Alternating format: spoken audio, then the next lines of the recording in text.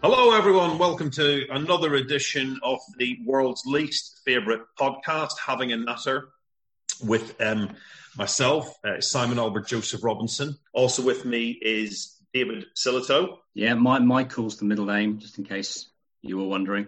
And Samuel Higgins. Hello, it's James for me. So if you want to call me by the middle name, that's fine, but I won't recommend it because I won't answer to it. All right. And finally, Jane Rappin. No middle name for me. Just plain Jane. I know. Juliet doesn't have a middle name, and I regularly joke that means that her parents didn't love her very much.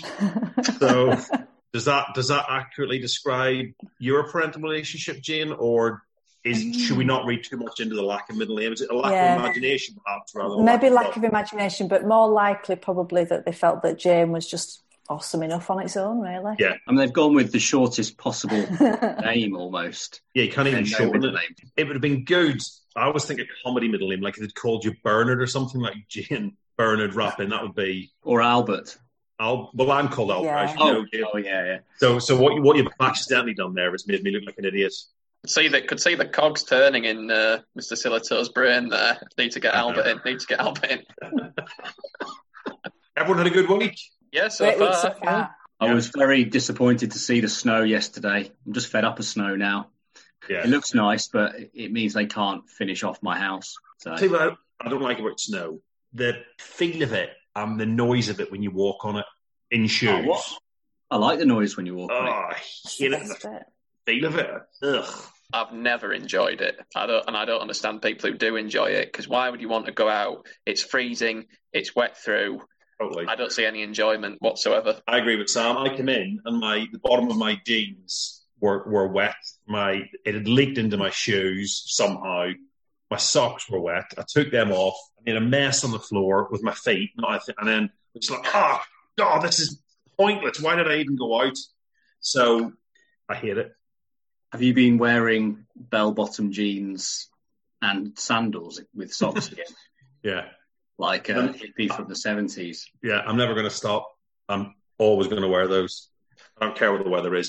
So this week, this is a case, and it's called Austin v. A1M Retro Classics Limited, and this is a tribunal case, and I think the basic summary is that the complainant complained about his boss on Facebook and was dismissed. And then, why doesn't somebody take it from there? Who wants to tell our eager listener what happened? I don't mind taking this one. So the claimant in this one was a paint sprayer for the respondent company. Now, the claimant and the respondent's managing director had an argument about some work-related things. I think it was specifically about some work that had been recently undertaken by the respondent. The claimant said a lot of things needed sorting out in the company. Now, the managing director became somewhat agitated. Pausing there, Sam. Could always shorten managing director to MD just for the sake of brevity. Of course. Managing director, just MD. For anybody who didn't follow that, MD stands for managing director. Thanks, Dave. Because what's important is that not only do we do abbreviate to save time, but then we explain the abbreviations so people aren't left behind. Yeah. We're eternally grateful for that, I think, and I think the listener is as well. So the MD became somewhat agitated at this argument and said that the claimant had no respect for people and told him that he could not work on his own initiative. So then the MD started shouting at the claimant, and then he ended the conversation rather abruptly and left the meeting. So that evening, the claimant went on Facebook and posted about the way he felt after the argument. Now, the post said, "I don't think I'm a bad person, but I don't think I've ever felt so low in my life after my boss's comments today." Then, once he posted that, there were other people which commented on the claimant's post, and in the words of the judge, some of those comments were appropriate and some of them were not. Now, one of the comments that was put on the claimant's post was actually a homophobic slur towards the MD. And another comment actually urged the claimant to punch the MD in the face.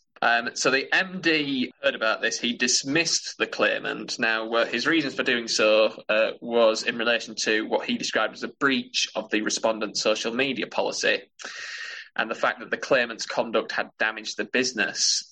The MD also said that there had been a number of disputes which had taken place between himself and the claimant, and he actually accused the claimant of bullying behaviour on more than 20 occasions. Following his dismissal, the claimant brought a claim to the tribunal for unfair dismissal. Now, in giving its judgment, the tribunal determined that the claimant had not actually violated the respondent's social media policy. And the reason why they made that determination is that the claimant could not actually control the comments that were made by others on his post. Now, in referring to the investigation that was carried out by the MD when he became aware of the post in question, the judge said, and I'm going to quote from the judgment here. He said, as opposed to where else would you quote from? A John Grisham novel, perhaps? I don't read John Grisham. Otherwise, you would. Otherwise, I will. Of course, yeah. If I did, then that's the place to go to. So the judge said the extent of the investigation that appears to have been carried out by the MD was, with respect, minimal. He did not attempt, for example, to find out what the extent of the publication had been, referring to the Facebook post, to see whether it had been made available to the public generally, or to what extent it had been made available. The MD made no effort at all to find out anything about the settings which the claimant had and simply assumed a number of things, for example, how big the group was. The MD was challenged in cross-examination as to whether he had taken steps to identify the size of the group to who the remarks were made visible. He said he had, but when he expanded on that answer, it was simply to say that he had asked to make sure that the posts were printed off. He read the information and he noted that he did not know a lot of the people involved. His answer that he did take steps to find out the size of the group because he asked someone else to download the messages simply did not address the question he was asked. I therefore conclude that the investigation of the alleged misconduct was flawed. He went on further to say, a reasonable employer in similar circumstances would have been careful to check the size of the group and the settings attached to the group. Moreover, if the respondent was attempting a reasonable investigation of this matter, it would have regard to the social media policy itself. So, in summary, the ET ruled that the claimant had been unfairly dismissed, and in relation to the dismissal, said this was an employee with a clear employment record, and this was a first case of misconduct. If I had accepted the MD's evidence that there had been a string of unchallenged behaviour by the claimant, I would have nonetheless found, as I do on the facts, that a reasonable employer would have sought to moderate the unacceptable behaviour of the employer by issuing a warning or instruction in circumstances where, as I have found, of any reason why the employee would not have moderated his behaviour. So in finding that the claimant was unfairly dismissed, the respondent was ordered to pay £28,560 in compensation, and that was broken down in the form of a basic award of £3,600 and a compensatory award of £24,960. So there you go. What's the lesson? Well, the lesson is twofold. First, obviously, employees need to ensure that they fully review all relevant policies and procedures when relying on them to dismiss someone for breaching said policies. It wasn't enough in this case for the company just to go, oh, you've broken the social media policy without going into the full analysis as to what the policy covered. And obviously, before dismissing an employee, employers must ensure they've considered all of the factors, including, for example, the employee's previous disciplinary conduct, because as the judge mentioned, the employee seemed to have never put a foot wrong until this point, and it did seem like, let's put it mildly, an overreaction to dismiss for this incident. I thought one of the good lessons was the benefit of having legal representation. Saw that the claimant was legally represented, the respondent was represented by a by a retired human resources officer, which means I assume they were not acting in a professional capacity. They were probably a friend of the managing director.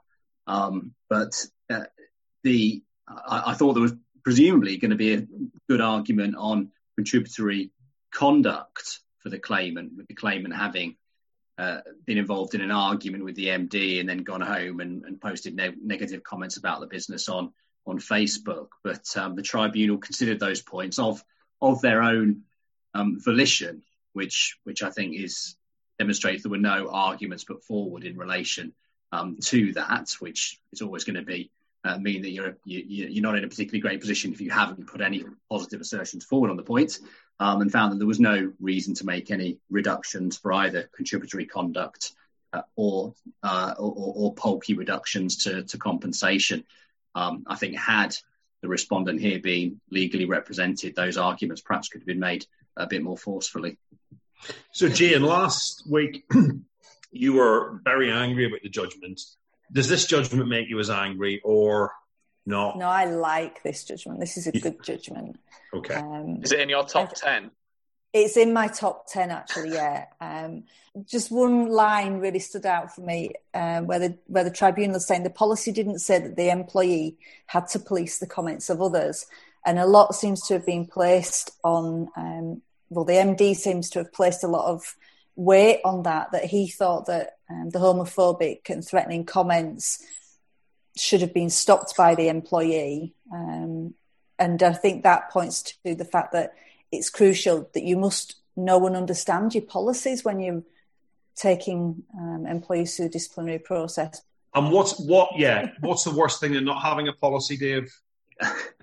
The only thing worse than not having a policy, this is my little mantra, is having a policy and not reading or applying it. See, I'd have thought war crimes were worse than not having a policy, but each their own. I mean, I think there's clearly a breakdown in relationships here, wasn't there? And that's been this little incident that was alleged to be gross misconduct has been relied on by the manager director without really a whole lot of thought. Presumably didn't take any advice. Had they taken advice, then possibly they wouldn't have proceeded, but possibly they would have proceeded and framed things in a way that wasn't going to mean that they fell down because they hadn't considered their own policies at a later date. But I think it seems to me that the two people had fallen out and the dismissal was pushed through, and that seems to be what the tribunal saw as well. So it's another great case. We shall see you next week with another edition of Having a Natter. Goodbye. Bye. Bye. Thanks, everybody. Thank you to our listener. Yeah.